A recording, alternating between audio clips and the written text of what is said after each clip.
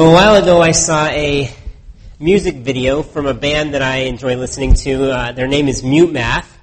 And they filmed a music video for their song, Typical, that I believe anyone who likes music, at least rock music, should definitely go and see this music video. It's probably the most impressive feat of musicianship I've ever seen. Later today, you can go look it up online. I'm not going to show it to you this morning. But when I watched it, there were some weird things happening in the video that confused me as I watched it. It just couldn't understand how in the world did they make this video. Well, the band also posted another video online called The Making of the Music Video for Typical. And as I watched this video, their explanation, it was basically a behind-the-scenes explanation of how they filmed it, and it blew my mind. Basically, what they did, they first took the music from the song, and then they reversed the recording. So they put it on a CD backwards, okay, and they gave it to all their band members. And so everyone in the band took the CD, and they learned their individual parts completely backwards, okay? So the drums, the bass, the guitar parts, the vocals, everything was done backwards. And then they actually filmed their music video as they performed the song backwards. Okay? After this, they took the whole video and they reversed that. So it was back to forwards. And so it looks like they're performing the song normally, except that all these things that happen backwards are happening forwards in the video, and it looks really bizarre. It's really interesting how they did it. So like a keytar, you know what that is, like a piano and a guitar combined? It's actually disassembled in a matter of seconds. But what it looks like in the video is that he's actually putting it together to play the keytar. Or pieces or fresh paint splattered is actually flying off of the lead singer. It's just really a neat video. But seeing the behind-the-scenes explanation of the video really was fascinating to me. I think that my mouth hit the floor as I just watched the explanation, and then I went back and rewatched the actual video. But I think that as humans, we like seeing that kind of thing. We like seeing how things happen behind the scenes. We like seeing how things are put together. It's why many movies you get today or DVD special features will show you behind-the-scenes commentary or documentaries about how things are made. Speaking of behind the scenes, though, I think that many of us as people, whether we're at work, whether we're at church or just in general in life, we like being behind-the-scenes people. Some people will crave the stage. They like attention. They like being the center of attention, or they like their work being seen. These are many of the extroverts among us. You may be one of them. On the other hand, there are many people who go about not necessarily liking being seen. They like being behind the scenes, and so they would prefer not being noticed, or their work is okay being noticed, but it's okay if they never get mentioned. We like working behind the scenes, keeping to ourselves, living pretty private lives. I think we'd all lean one way or the other of being either more a private individual or a public individual. But I think there's a problem with seeing ourselves as only behind-the-scenes individuals. And that is that we can't live our entire lives in privacy. It's impractical, it's inadvisable, and really, it's impossible to live our entire lives in privacy. The same goes for the most outgoing or public people. We can't also live our entire lives in the limelight. It's impossible to do this. There's a necessity for times of privacy in our lives, no matter how much you like being the center of attention. And often, I think if we see ourselves as one way or the other, as private or public, in the times that we are forced to be different, in the times we're forced to be the opposite of what we prefer. So if we're public and we're forced to be alone, or if we're private and we're forced to be with other people, we begin to lead separate lives. We become very different people depending on whether we're alone or with others. And you ask, well, what's the problem with that? Well, as Christians, I believe we are called to live the same whether we're in company or whether we're alone. It's called having integrity. That's what integrity is. We're called to stand out in integrity. Integrity is living your life the same way whether you're in public or whether you're in private. Today we're going to consider what it would mean for each of us to live that way every day of our lives. If you have your Bibles, would you please turn with me to Daniel chapter 6. We've been going through a series on what it means to be people who stand out in our world, and to do so we've been going through this book of Daniel. It's been fascinating. Today we're going to be looking at one of the most famous stories in all of the Bible, or at least the Old Testament, popularly called Daniel in the Lion's Den. Right up there with Noah and David and Jesus. It's a very popular story. But we're going to learn some things from this story about the value and about the practice of integrity in our lives based on Daniel's example. But before we read the story, I just want to pray for us, okay? Let's pray. Dear Lord, as we come to your word this morning, we pray that each one of our hearts would be open to hearing from you, that you would teach us all. We pray that we would see things in this text that we've never seen before, that your Holy Spirit would be really moving in us, changing us, and making us more like your Son. We ask this in his name. Amen. So last week, if you remember in chapter 5, we read about the fall of the Babylonian Empire. And chapter 5 ended with Darius the Mede and the Persians taking over. Chapter 6 is going to begin sometime into the reign of Darius while Daniel is still alive. Apparently, as the Persians took over the Babylonian Empire and they took control of the Babylonian government, they wisely didn't just kill everyone off. Okay, some empires did that, but they didn't do that. They recognized that they would need help governing this new large empire of theirs, and they rightly assumed that some of the Babylonian leaders and advisors were good keeping around. They were worth keeping around. Daniel was one of these. Even though he was getting pretty old by now, he was over 80 years old, they found him useful. He was a brilliant political mind and advisor. So this chapter begins with Darius appointing some people to help rule the empire. They would serve underneath him, kind of like governors or senators or MPs. Read with me verse 1.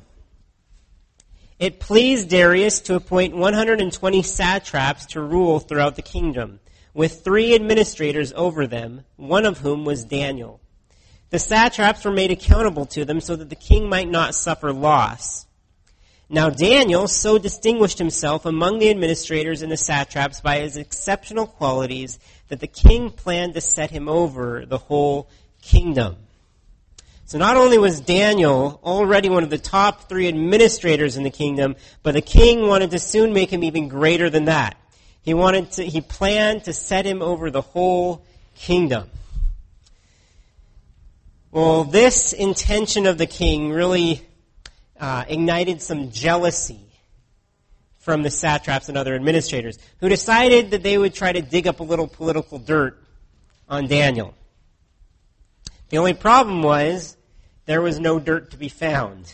Read with me in verse 4.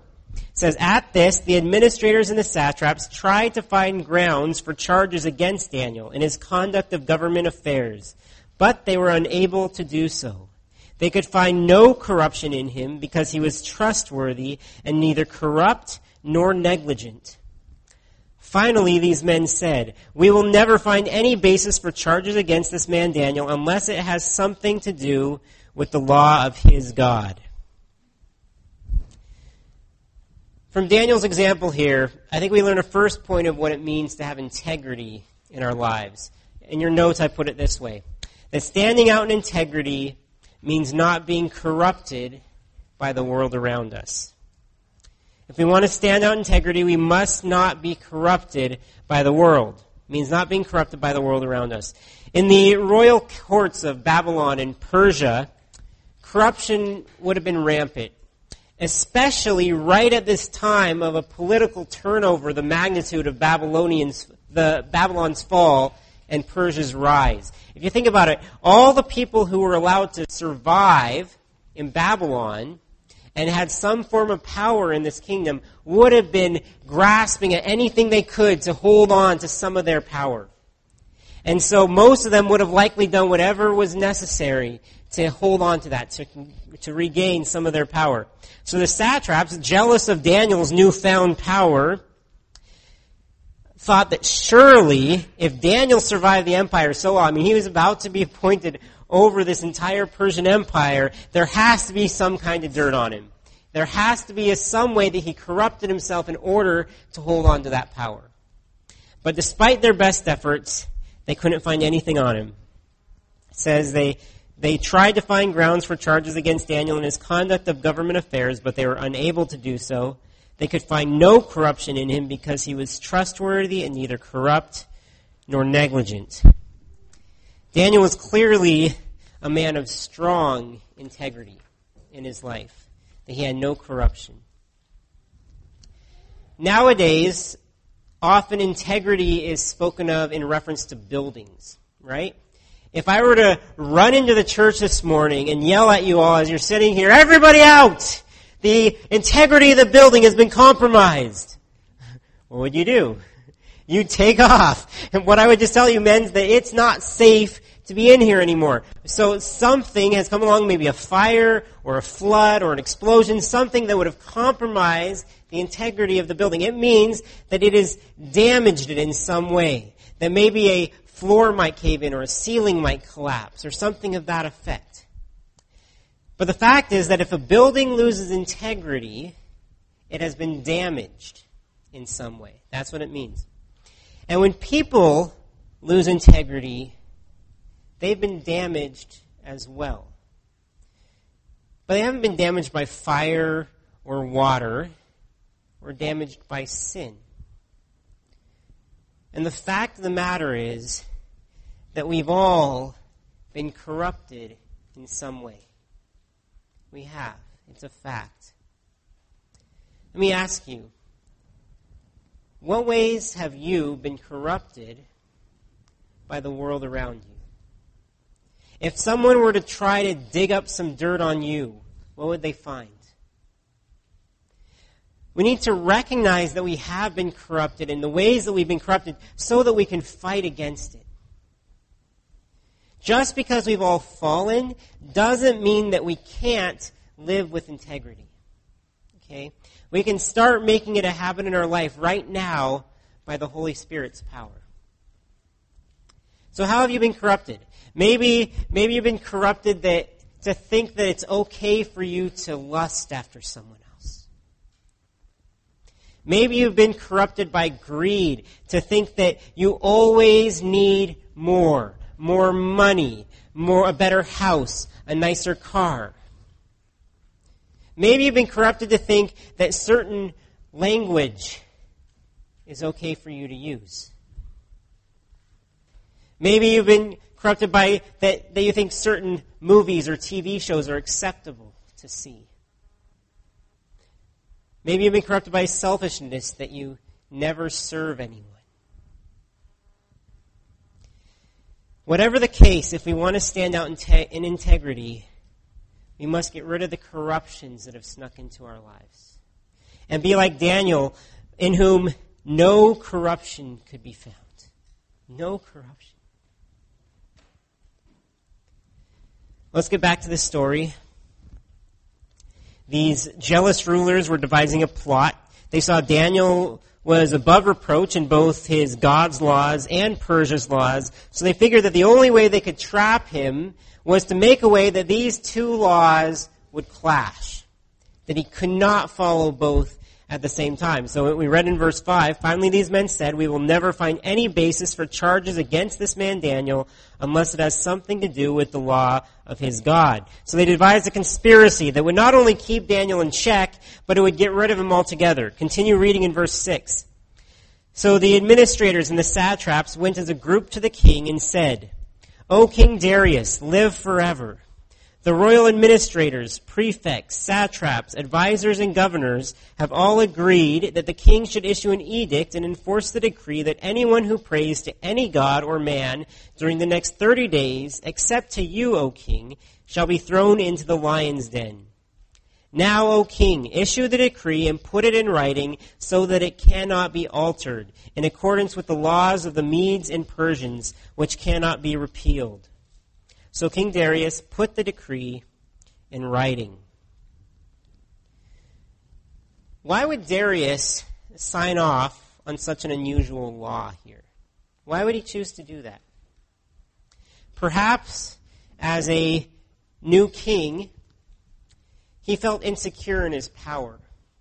And he felt that this looked like it would be a good test of loyalty to his subjects and to his advisors, that if they were to pray to him, it would prove their loyalty to him.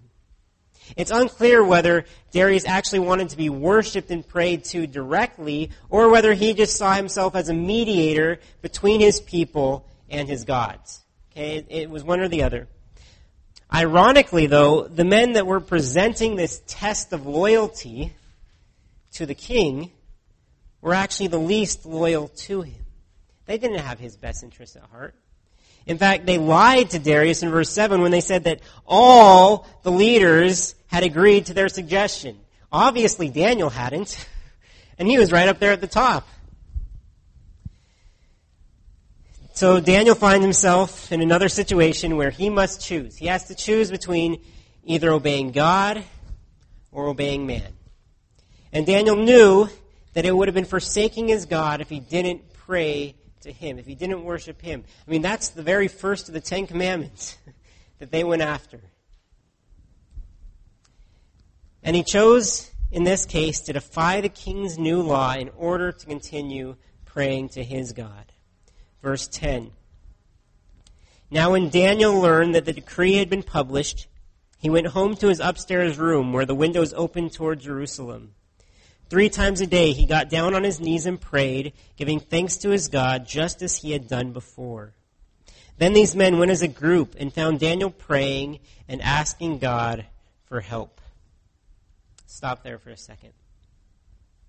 I think we take something away from Daniel's response to this law.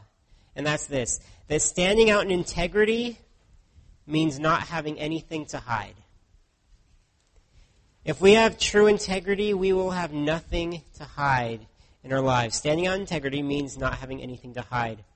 Notice that Daniel here, he wasn't flaunting his faith, nor was he hiding his faith. We are not to be antagonistic or annoying or brash in our beliefs towards people or in our practices. But there's no need to hide them either. It says, now Daniel, when he learned that the decree had been published, he went home to his upstairs room where the windows opened toward Jerusalem. 3 times a day he got down on his knees and prayed, giving thanks to his God, just as he had done before. Then these men went as a group and found Daniel praying and asking God for help. What Daniel did was nothing new for him. It was his personal habit to pray this way 3 times every day. And he didn't change his routine just because the king made this decree. He could have closed the blinds. He could have prayed in secret. Here's the key, though, that we see here. He wasn't ashamed. He wasn't ashamed to be known as a worshiper of God alone. Daniel was effectively given the choice. Either don't pray or get eaten alive by lions. I saw a sci-fi TV show recently where this man and woman were captured by this lion-like animal and taken back to a cave where they were really stored to be eaten later. And as the show is watching this man and woman in this cave, the man makes a spear. And he tells the woman, if this animal comes back to eat us, I want you to kill me first. Because I don't want to be eaten that way. It would be a terrible way to die, to be eaten alive. The story in the Bible, though, really shows how important prayer was to Daniel. Think about it. I'm pretty sure that most of us, if we were given that choice, we would choose not to pray. It's like a game, would you rather not pray for a month Okay, this is a temporary thing. Or would you rather be torn to shreds by hungry lions? I don't think it would be a very hard decision for many of us. Prayer isn't nearly as important as it should be for us. If praying to God became a crime tomorrow, would there be enough evidence to convict you?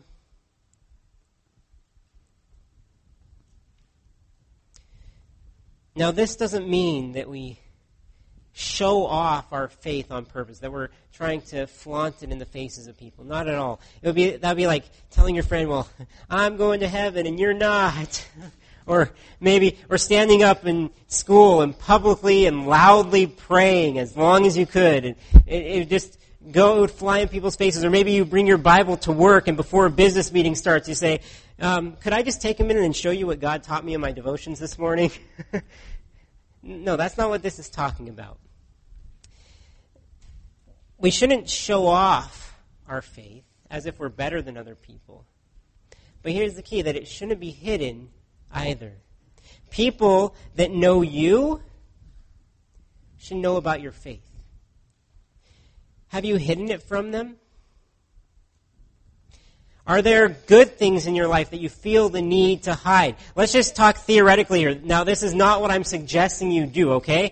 But I'm just asking, would you be willing to do this? Would you be willing, if you have a Facebook account at home, to go home and where all your friends can see right on your status, I'm a follower of Jesus Christ? Would you be willing to do that? Or maybe if you don't have a Facebook account or a computer, would you be willing to go home and stick that as a sign in your front yard? Again, I'm not saying you do that. I'm saying, would you be willing to do that? Would you be willing to be known as a follower of Jesus? Or would you be afraid or ashamed of that? Daniel had nothing to hide here. I believe neither should we. As Daniel went to pray, do you notice what he was praying for? In verse 11, it says, Then these men went as a group and found Daniel praying and asking God for help. He's just asking God to help him. He knew that this trouble was coming his way. But the rulers here didn't care what he was praying about. Their plan was unfolding just the way they had hoped. Let's continue reading in verse 12. So they went back to the king and spoke to him about his royal decree. Did you not publish a decree that during the next 30 days, anyone who prays to any god or man except you, O king, would be thrown into the lion's den? The king answered, The decree stands in accordance with the laws of the Medes and Persians, which cannot be repealed. Then they said to the king, Daniel, who is one of the exiles from Judah, pays no attention to you, O king, or to the decree you put in writing. He still prays 3 times a day. This is when the king realizes that he'd been tricked. Been tricked into condemning his favorite advisor. Verse 14. When the king heard this, he was greatly distressed.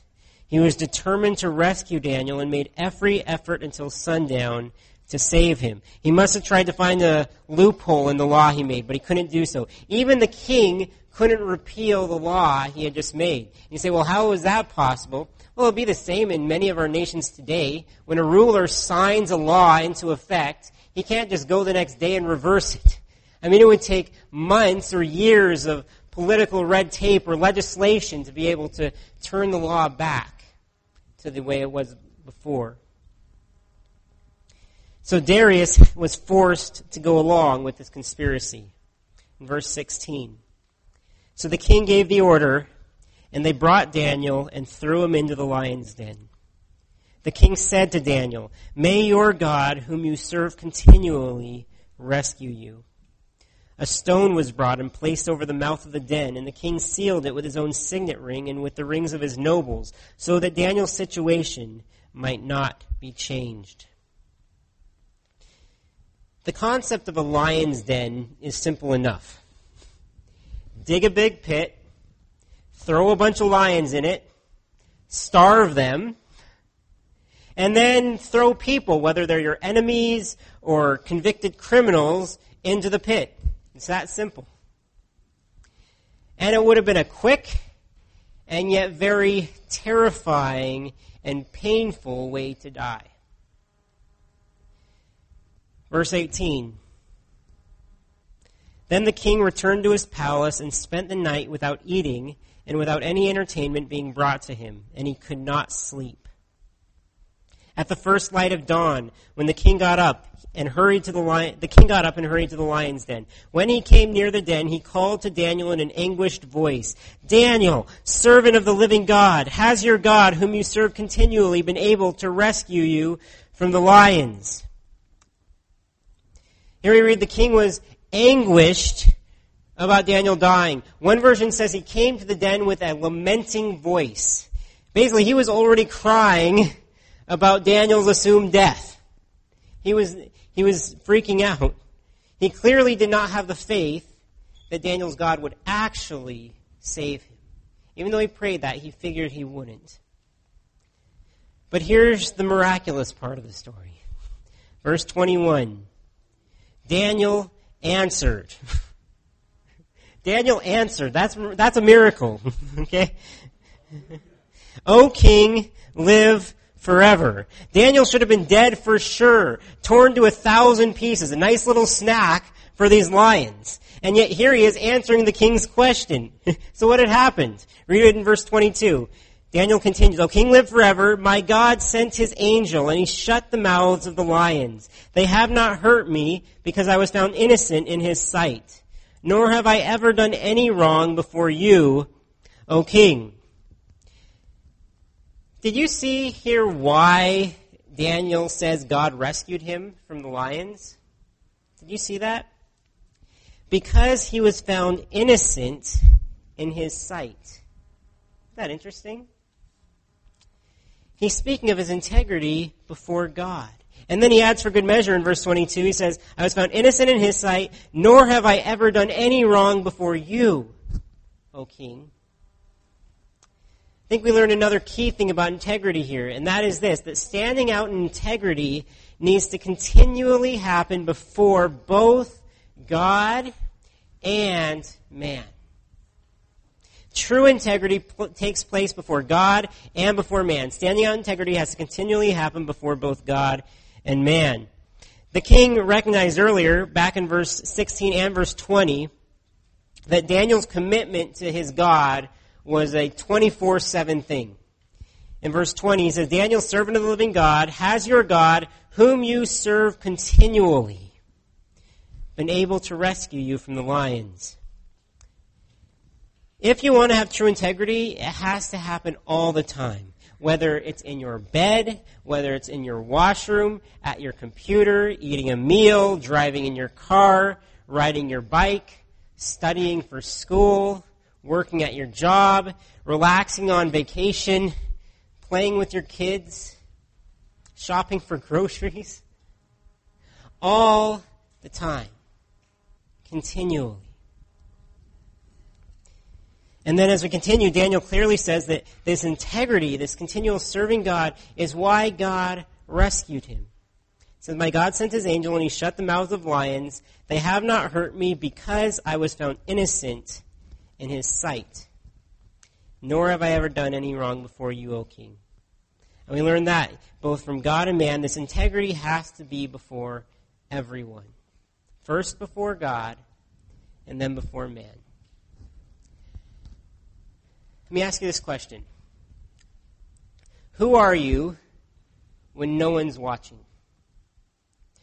Actually, that's a bad question because there's never a time that no one's watching. Who are you when only God is watching? We hide the good things in our lives, and I think we also like to hide the bad things in our lives. Integrity means not hiding either.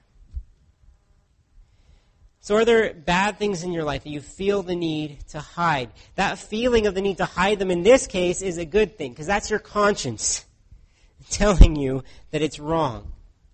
Maybe the internet history that you feel the need to erase.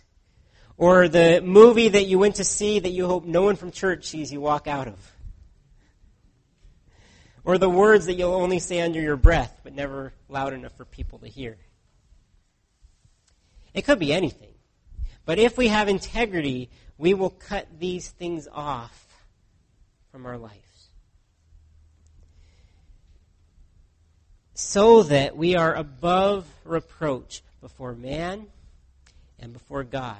After all, God sees all those things. Daniel said he was rescued because he was found innocent in God's eyes. But how is that even possible? Was Daniel saying that he was actually sinless or that he was perfect?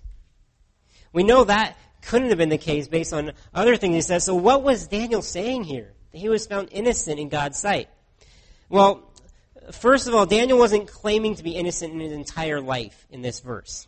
He was likely saying that he was innocent of guilt in this specific situation. He was not to blame for this crime. It appears as though Daniel was going through what is known as a trial by ordeal. And what this is, because if you think about it, if the king's intention was execution, the king meant to be thrown in the lion's den and to be executed, there wouldn't have been a time frame on getting Daniel out of the lion's den, right? It would have been permanently. Daniel would have been in there until the lions ate him or until Daniel starved to death. And so that wasn't his intention.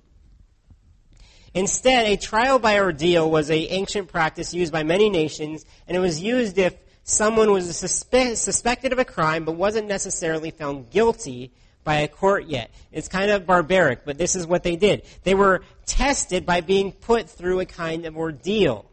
For example, someone suspected of crime might have been thrown into a river, and if they survived, they were believed to be innocent. If they drowned, the river proved their guilt and performed the execution at the same time. So when Daniel here says that God found him innocent, he was saying that he passed the trial. That God saw him as innocent in this matter, and that's why the lions didn't eat him. But there's more to it than this. Something interesting comes out in the next verse, which we haven't read yet. In verse 23, it says this: "The king was overjoyed and gave orders to lift Daniel out of the den. And when Daniel was lifted from the den, no wound was found on him because he had trusted in his God." Here Daniel seems to change his mind as to why God rescued him. You see that? Before he says it was because he was innocent. Now it says it's because he trusted in his God. I think that's a purposeful connection here. It's not by accident. I believe Daniel was found innocent because he trusted his God. And that's a very close parallel to how we believe we're saved today. If you think about it. See, none of us, no human on earth, like we said earlier, we're all corrupted. None of us are inherently innocent in God's sight. It's impossible. We've all broken his law at numerous points. And these sins deserve an execution. Not just a trial by ordeal, like Daniel. But the one man, the only man in history who was truly and completely innocent, Jesus Christ, was executed for us.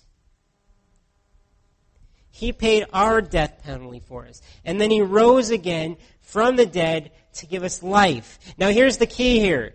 God says that if we trust in Jesus to save us from sin, we're seen as innocent. We're seen as holy. We're seen as righteous in his sight. Daniel was found innocent because he trusted God to save him. And if we trust God and in Jesus' blood to save us, we are found innocent. Have you trusted in Jesus' blood to save you from your sins? He'll wash your guilt. He'll wash your shame. He'll wash your sins completely away. if you do. And then you can have true integrity before God. You can do this today. I'd love to talk to you more. Come talk to me after the service. Talk to a friend who brought you. If we trust in God, He can make us innocent. Daniel's story here, I think, really foreshadows the reality of Christ's story. One commentator says this: as Daniel was framed on a false charge by the Persian administrators, so Jesus was framed by the jealous religious leaders of the day. Jesus, like Daniel, was arrested at a prayer in a private location, the Garden of Gethsemane. Pilate, like Darius, worked for his release. But in the end, both Daniel and Jesus are turned over to be executed. However, the big difference between the two is that Daniel emerges without a scratch, while Jesus dies. Yet that difference is what underlines the superiority of the reality to its foreshadow. Jesus dies, yet he emerges from the tomb. Daniel's standing out in integrity before God and before man here was rewarded by God. He was rescued. His prayer was answered. He was found without a scratch. He wasn't harmed. And as we'll see later, he ends up prospering as a ruler in the Persian Empire.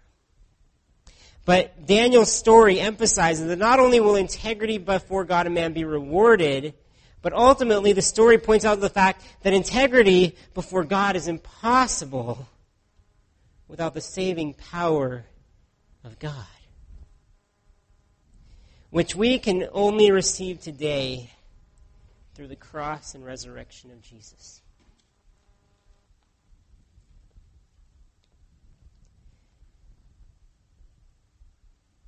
As the story concludes, Darius turns on Daniel's accusers. Furious that they had deceived him into almost murdering Daniel, he turns the tables on them and gives them the punishment that was intended for Daniel. In verse 24, at the king's command, the men who had falsely accused Daniel were brought in and thrown into the lion's den along with their wives and children. And just in case someone thinks that maybe the lions weren't hungry, and before they reached the floor of the den, the lions overpowered them and crushed all their bones. Now, this verse may bother us, thinking, how could Darius do something like this? Killing all these men, not to mention their families along with them. Or we have to remember, though, that Darius was a pagan king. He wasn't one of God's people. He wasn't the hero of this story. And nothing in here says that what he did was right in the least. Okay, so we have to remember that when we read that. However, Darius has a second response as we continue, and this response was right, and it was noble, really. Verse 25, then King Darius wrote to all the peoples, nations, and men of every language throughout the land. It says this, may you prosper greatly. I issue a decree that in every part of my kingdom people must fear and reverence the God of Daniel. For he is the living God, and he endures forever. His kingdom will not be destroyed. His dominion will never end. He rescues and he saves. He performs signs and wonders in the heavens and on the earth. He has rescued Daniel from the power of the lions. And then he says, so Daniel prospered during the reign of Darius and the reign of Cyrus the Persian. We learn one final insight about integrity from these verses, as we see what Daniel's integrity ultimately led to. And that's this, that standing out in integrity leads to praise for our God who rescues us. Ultimately, when we have integrity, it shouldn't show us off. It should show our God off. And standing out in integrity does lead to praise for God. As Daniel stood out with a blameless and courageous integrity before God, what did it lead to here? God being praised by those who saw it. So standing out in integrity is just one way that we can fulfill our ultimate purpose on earth, which is to bring glory to God in everything. read again what Darius concluded as he saw Daniel, or as he saw God rescue Daniel. It really could be a summary of the entire book of Daniel so far. In verse 26, "For he is the living God, and he endures forever. His kingdom will not be destroyed, his dominion will never end. He rescues and he saves. He performs signs and wonders in the heavens and on the earth. He has rescued Daniel from the power of the lions." If you're a Christian here, and you were asked, do you want God to be praised with your life? I know that most of us would say, yes, absolutely. I want God to be pleased with me. I want Him to glorify Him. I want to worship Him. It's a desire of ours. Well, here's a way you can do it. Living a life of integrity before Him. When people see you living with integrity, they'll notice it's rare in our world. And they may initially think that, well, you're just a good person. But if they get to know you, and you're bold in your faith, and you share with them your faith, they'll realize that it isn't you that's so good. It's your Savior. The only reason we can even lead lives of integrity at all is because our Savior is so great. And He's so good to us. And when our lives point out this fact, He is praised by our lives. Oh, that people would look at us and come to the conclusion that Darius reaches here by seeing Daniel. It says he's not looking at Daniel, he's looking at his God. For his God is the living God. He endures forever. His kingdom will not be destroyed. His dominion will never end. He rescues and He saves. He performs signs and wonders in the heavens and on the earth. Oh, that our lives would say that.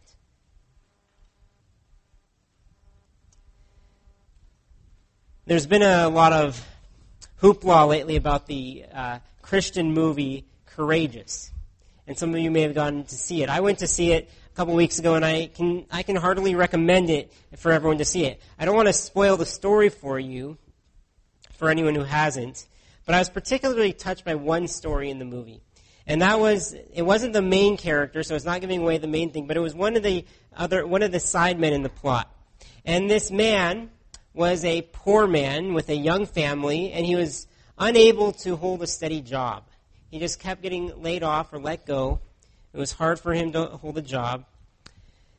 But he was clear about one thing throughout the movie, that he followed Jesus with his life. He lived for Jesus. And over the course of the movie, this man actually gets a job, and it looks like it's going to last. It's a good job for him. It fits him. But then the owner of the company calls this man in to meet with him, and he actually offers him a promotion. And he said, listen, you've been a great worker for us. We want to give you this manager job at the warehouse. But then he puts a qualification on the promotion. And he says that this man has to lie on a shipping invoice that's coming in the next day, basically to prove that he was a trustworthy man and that he was a team player. He could do what was asked of him. Well, this man wrestled with that decision over that night. He was told to give his decision the next morning. He knew that he would either ultimately be promoted or fired because of this decision, one or the other. He finally decided to tell the owner that he just couldn't do it. He could not lie. He could not do what he knew was wrong to do. So he goes into the owner of the business and he prepares to be let go, tells him his decision. But then it's revealed that all along, the situation was a test. That the owner wasn't interested in someone who would lie. He wanted someone who would choose to do the right thing. And that was the man that he wants running his warehouse. Why did this man choose to do the right thing? Well, because he was a man of integrity. He followed Jesus. And his response was also stirring as he called his wife in tears. And he didn't say, I won the promotion. He said, God answered our prayer. God answered our prayer. Are you a man or are you a woman of integrity? Do you seek to avoid the corruption of the world around you? Do you have anything to hide in your life? Do you hide your faith from those around you? Do you live as though God is watching you? After all, He is. Let us strive to do so by the grace of God, trusting in Him, and this will bring glory and honor and praise to Him. Let's pray.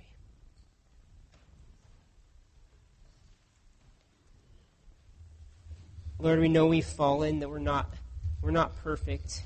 We've sinned in many ways against you. That you would send your Son to pay for our sins, to take our death penalty. It's astounding to us. We thank you for your grace that enables us to follow you with our lives, enables us to bring praise to you. We pray that we would do that we would lead lives of integrity before everyone who sees us, whether it's at work, at school, at home, at church, and then we lead it before you when only you're watching. Please help us. We need your help in this endeavor. We ask this in Jesus' name. Amen.